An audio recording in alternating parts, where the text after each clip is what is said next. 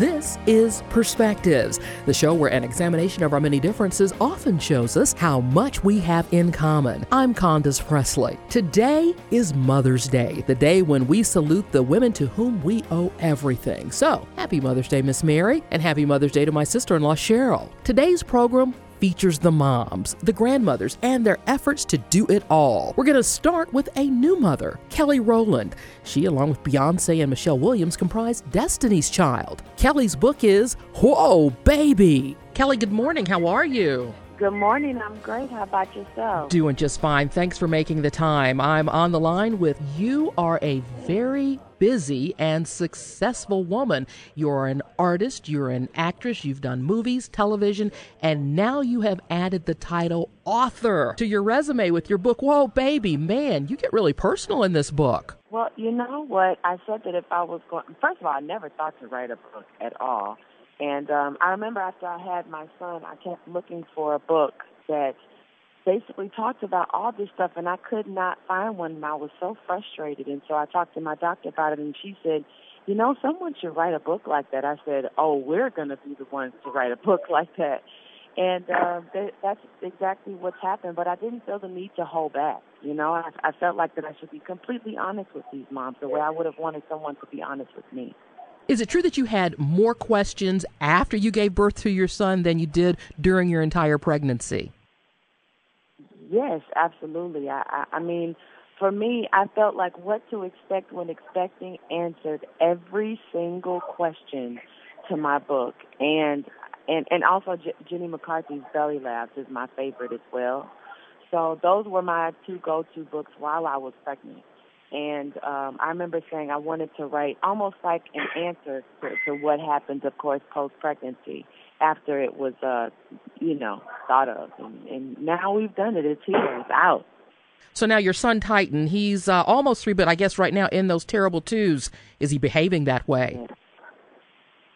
You know, he is very busy. That's what terrible 2s means to me. They're very busy. They're very curious. He's just, testing his boundaries. But, yeah, he's in that 2 phase, and it's very real right now.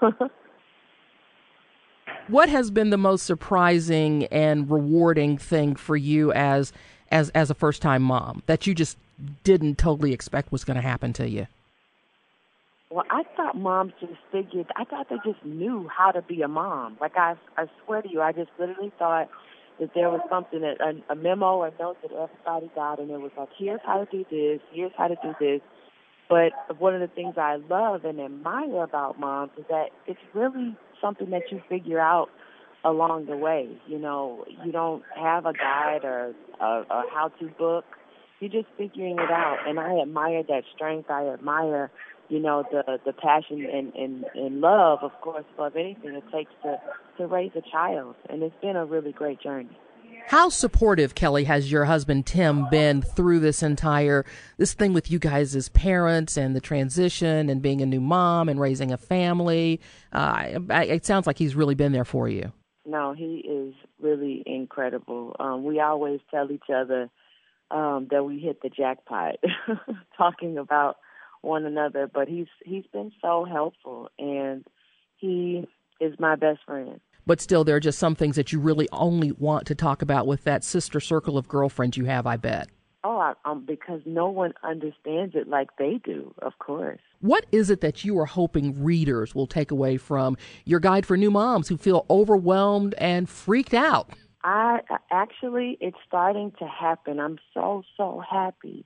I've received different notes and letters so far on my pages from all new moms. I got a text this morning from a brand new mom, and she was just saying how she wished she read this book before she had the baby. I want them to feel like they have the power now. I think that when you don't know what's going to happen, or you have these little tidbits about what is going to happen, you feel like you have the power and the knowledge for it, and that you're not caught by surprise or off guard.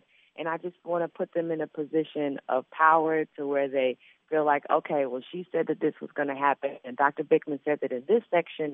You know what I mean? I want them to feel like they have that information already and that they're not caught off guard. I want them to feel comforted. I want them to be able to make light of all the crazy things that happen to us, and some of the things, of course, and to feel comforted, but to feel like they're talking to their girlfriend or that their girlfriend is talking to them. And one of the things that you write about with such great clarity, something that you did not expect, was the number of changes the body experiences when a woman has a baby. Yes. Yeah, I mean, what are you going to do in that moment? You just have to figure it out. And I like to get as much information as I possibly can. So I remember calling the doctor. I remember looking different things up. I remember asking my friends who are specialists in their fields. One of my girlfriends, Jules is a physical therapist. She's actually involved in the book. But I remember one of the craziest situations that happened to me was diastasis recti. And we were actually about to go out somewhere, and I could not move when I lifted my foot to put on my dress. And I was just in my bathroom in tears trying to put my dress on. And she heard me screaming from the bathroom, and she came in, and she's like, "What's wrong?" And I said, "I literally cannot move." Come to find out, I thought it was just my back. It was because my core was so weak, I guess from having the baby, I needed to strengthen it back up again, but I had no idea how much it would affect my back. Indeed, and you also probably had no idea how much your heart could love it until your son was born. Oh, my gosh. Just the moment I looked in his eyes. I thought that was just so cliche, and everybody just says that because it sounds good. But as soon as you see someone's eyes or nose or lips or mouth or cheek or the shape of their head, and it looks like you can't. It's the most beautiful thing. You are indeed very special. Congratulations on having such a wonderful life and such a great little boy. He'll be out of the twos soon enough. The book is Whoa Baby, a guide for new moms who feel overwhelmed and freaked out. The author, Kelly Rowland. And Kelly, where can folks find you on Twitter in case they want to tweet you their thoughts about the book? At Kelly Rowland. And I hope you enjoy the book. Thank you so much for the support. Now to a grandmother and trailblazer in media, the legendary Lesley Stahl of CBS and 60 Minutes. I'm sure you get tired of hearing this, but I have to say, as a female journalist, an African-American female journalist in Atlanta, it is indeed a privilege and an honor to spend a little time with you this morning. So thanks for the opportunity. I'm thrilled. Thank you. I was going to ask if you're related to Elvis. Oh, we always joke that I was the black sheep, but it usually got lots of laughs. We are talking about the paperback edition now of your book, Becoming Grandma. I had no idea that LOL had a different meaning. I know. I loved when I found that out. Do you want to tell everybody what it stands for besides laugh out loud? Well, I would never characterize you as a little old lady, but yes, LOL stands for little old lady, and the plural of that I read is lollies, and that's what your granddaughters call you. They call me Lolly, but we got that name. It was my idea to be called Lolly long before I discovered what LOL stood for. In the medical world, little old lady is a medical term that doctors use to write their notes about who their patient is.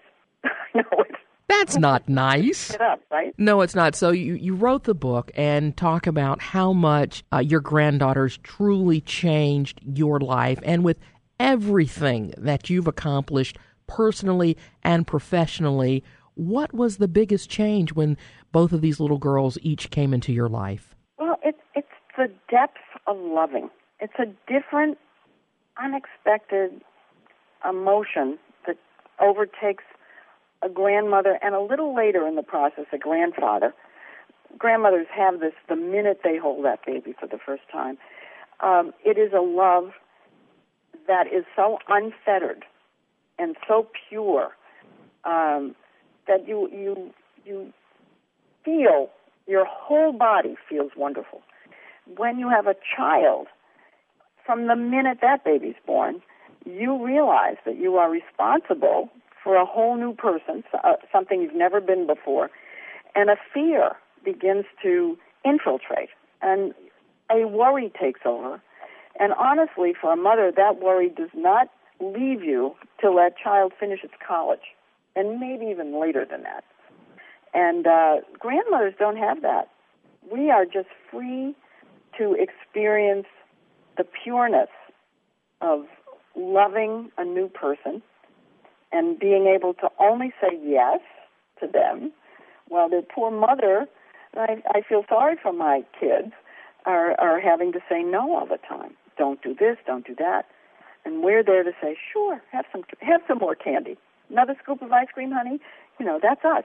That's a grandmother. My mom always says the only reason parents have children is for the grandchildren that come later and being able to say yes all the time. I'll buy that. It's true. So as someone who was, as you have written before and we know, was in the class of 72 when there finally began to be diversity and inclusion in our newsrooms, you married, you had children, you've had grandchildren. How difficult was it for you to manage that success in both arenas? When you're in the throes, do you have kids, Candace? I do not. I have a niece. She just turned 9, and I'm the fun aunt who always says yes to whatever she wants. Okay, you're like a grandmother. In a way. But when you're raising a kid and working, all you're doing is holding it together and dreaming about a night to sleep. That's it. That's what being a working mother is. You're exhausted. You are not thinking, am I bringing my job home? Am I bringing my kid to the office? You are worrying and just holding it together. I don't remember being conscious and deliberate about, anything except just holding it all in place and making sure that we didn't forget the doctor's appointment and that who was going to pick her up after school. All that was my life. So having it all, you would say, is possible, but it is a struggle. It is, for me, a wonderful struggle, but an exhausting one. For me, it was worth it. My own mother, rather than giving me the evil eye for working, encouraged my career. So I had very little guilt coming at me from my family. It was self-imposed guilt because I felt I wasn't there enough for my kid. But she says to me a lot, and even when she was growing up, she said, I'm so glad you work, Mom. And I knew what she meant. If I had put all that energy into her, oh, my God, poor kid. I needed to go to the office, and a lot of women are like me. Just need to do this. So I really don't have regrets, but I do think that I am making up for what I missed from myself and what I didn't give my own child in the way I'm grandmothering. And I think a lot of working mothers are doing that with their grandchildren. And it sounds like a tremendous amount of fun. Now, you've been with the network, CBS, our network, since 72. You've been on 60 Minutes since 91. You've covered many stories. You were a White House correspondent. What is your takeaway thus far in the first 100 days of this new administration and the whirlwind of news surrounding it? Oh, my God. Huge question. Gigantic question. There's a tendency to think that whatever situation you're in, that it's the worst it's ever been. That is a mindset that we all have. It's a natural way to look at current times. But I did cover Watergate, and if I put my mind to it, it does feel somewhat similar in this investigation about the Russians, in this drip, drip, drip, thinking that the polarization in the country is the worst it's ever been. In early 72, people were at each other's throats. It was actually worse than it is now in terms of the pro-Nixon and the anti-Nixon people in the country. The Vietnam War was still, going on. We had that to contend with. I'm not sure it's the worst it's ever been, but people are beginning to feel that it is. And so my take, I guess, is we're going to have to ride this out. If it is like Watergate, then it's going to drip, drip, drip for a long time. Meaning, by that I mean, and this is what happened during Watergate, is that the story kept dying. So there would be a little bomblet, something that Woodward and Bernstein would put in the Washington Post, and then all the other news organizations, including ours, would follow it through, and there'd be questions and investigations, and then it would die down. And then another little bomblet would come along, and this dragged on for 2.5 years. I'm getting the drip, drip feeling here. And, of course, time accelerates. It's all happening a little faster. But I don't know that it's the worst time of all. I don't think it is, actually. Well, we will look forward to your reporting on this and other stories every Sunday night on 60 Minutes. And what a great opportunity if we're thinking about gift for our moms and our grandmothers. Becoming Grandma by Lesley Stahl, now out in paperback. So, again, a privilege and an honor. Thank you so much for your time. Thank you. very much. Have a great day. And we close with the woman who wrote the book about amazing women, The Hidden Figures, Margot Lee Shetterly. Oscar nominated and a box office smash, more than $200 million and counting. Margot, that's a nice surprise. I am absolutely thrilled. This has been completely a fairy tale. I mean, it's one thing to have your book published, your first book. This is my first book. Then to have it turned into a movie with, such excellent people behind it. And then to have the movie bookend movie embraced by the public in this way. It's just been a Cinderella story. Absolutely. So let me know, did you get to go to the Academy Awards? I did. It was a very exciting moment. And obviously, I couldn't have been more delighted to see Katherine Johnson on stage presenting with the three female leads from the movie. Okay, I had tears in my eyes. I know my friends did as well. I know you had to as well. It was just so emotional, so moving. There's movies are amazing, but there's nothing like seeing the real people behind the story. What does Ms. Johnson make of all of the hullabaloo around her story? Because she has said, as she said in your book, she was just doing her job. She is a remarkable lady, and she has taken this all in stride. I think she's having a good time, though. I think that it's very exciting, not just for her and her story, but what it means for the other women that she worked with, that she has often said haven't gotten the credit they deserve. So I think she feels like this is a great way to give credit to people who have not gotten credit before, and also to create a lot of enthusiasm for math and science, which is something that she's passionate about. Now, take our listeners back and let us know how you decided that you wanted to write this book, your first book, and how you knew that you wanted to tell the stories of not just the three women who were portrayed in the film, but all of the women in your book, Hidden Figures. Yeah, so the real spark of it came when, the first person who really asked the question, why haven't I heard this story, was my husband 6 years ago when he was listening to my father, who was a former NASA research scientist, talk about these women and their work. And so for that spark, made me curious about some of the things that I had known growing up and never really, thought about.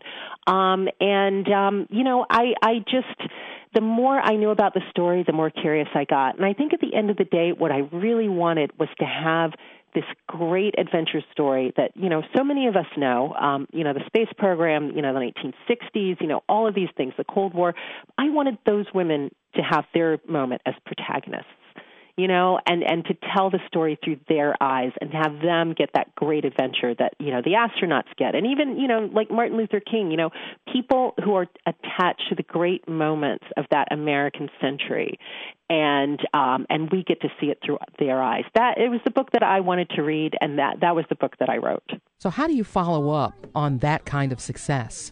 Well, I think Hidden Figures is always going to be special. It was sort of like a magical thing that just, in a way, came out of nowhere and became this huge thing.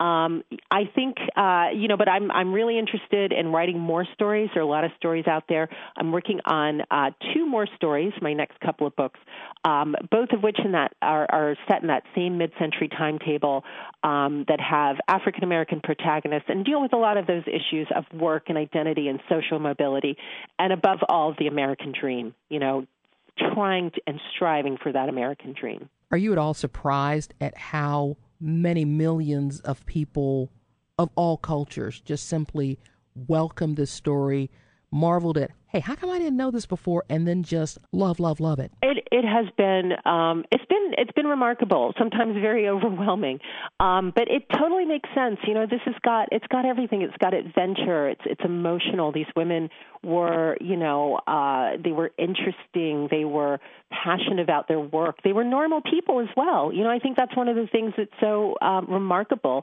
is that these women were doing this extraordinary work every day, and yet they were still part of their communities. And I think that's one of the things that makes them so compelling to people, and girls will come up to me in book, these book signings that I do, and they'll tell me how inspired they are by these women. Like they feel like they know them, that they're their friends and counselors. And it's been really humbling, and it's been a total honor to have brought these stories forward. We're talking to Margot Lee Shetterly, the author of Hidden Figures. I wonder, Margot, what role, if any, did you have in the filmmaking process? Well, they hired me as a consultant, a story consultant, and I got also an executive producer credit. I was still writing the book as this movie was moving full steam ahead. So that was kind of an unusual thing. But how does that they really happen? looked to me, consulted on the story, and, because it was sort of happening at the same time. But to get the details right, to learn more about the women and the backdrop, and so it was a great process. I learned a lot about adapting a book to film, and how you have to change things. Obviously it's like 30 years of history.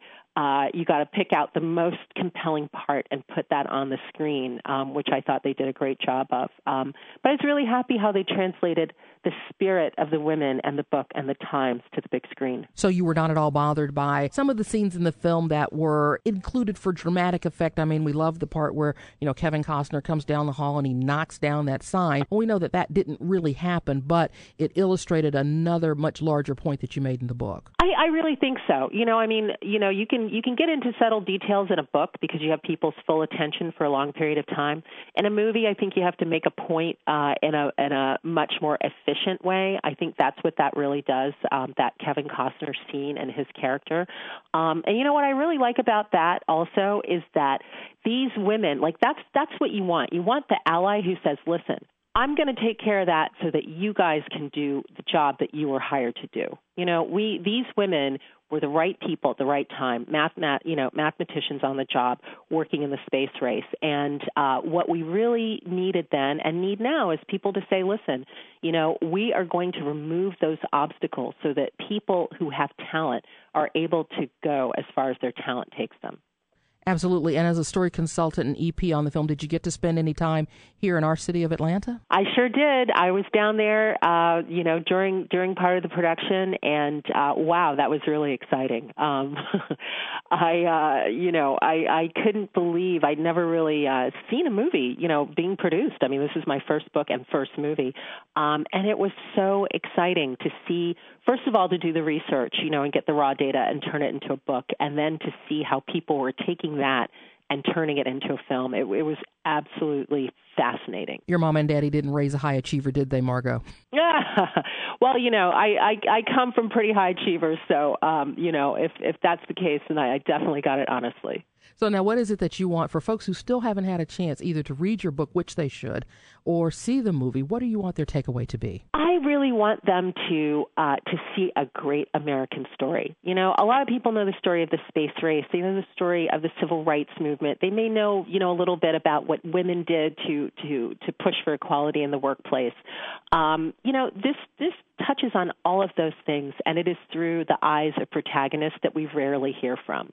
But at the same time, it's a black movie because they're black protagonists. A women's movie because they're women protagonists. It's a math movie because there are mathematician protagonists.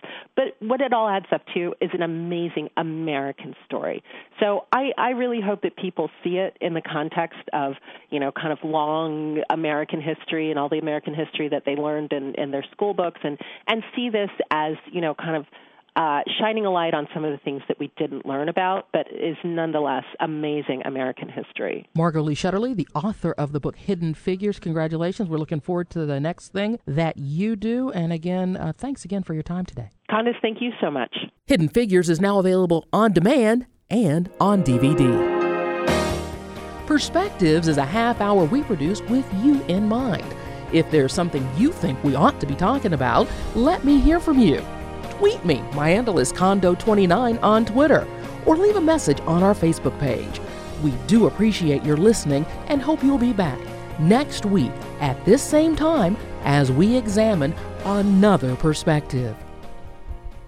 Get everything for your next roofing project at Menards. Your roof is the first line of defense against the elements. Owens Corning shingles are designed to offer long-lasting performance while providing ultimate protection. They have a limited lifetime warranty and up to a 130-mile-per-hour wind warranty. Choose from over 40 options designed to protect your home for years to come. Save big on shingles at Menards. And don't forget to check out our weekly ad on Menards.com.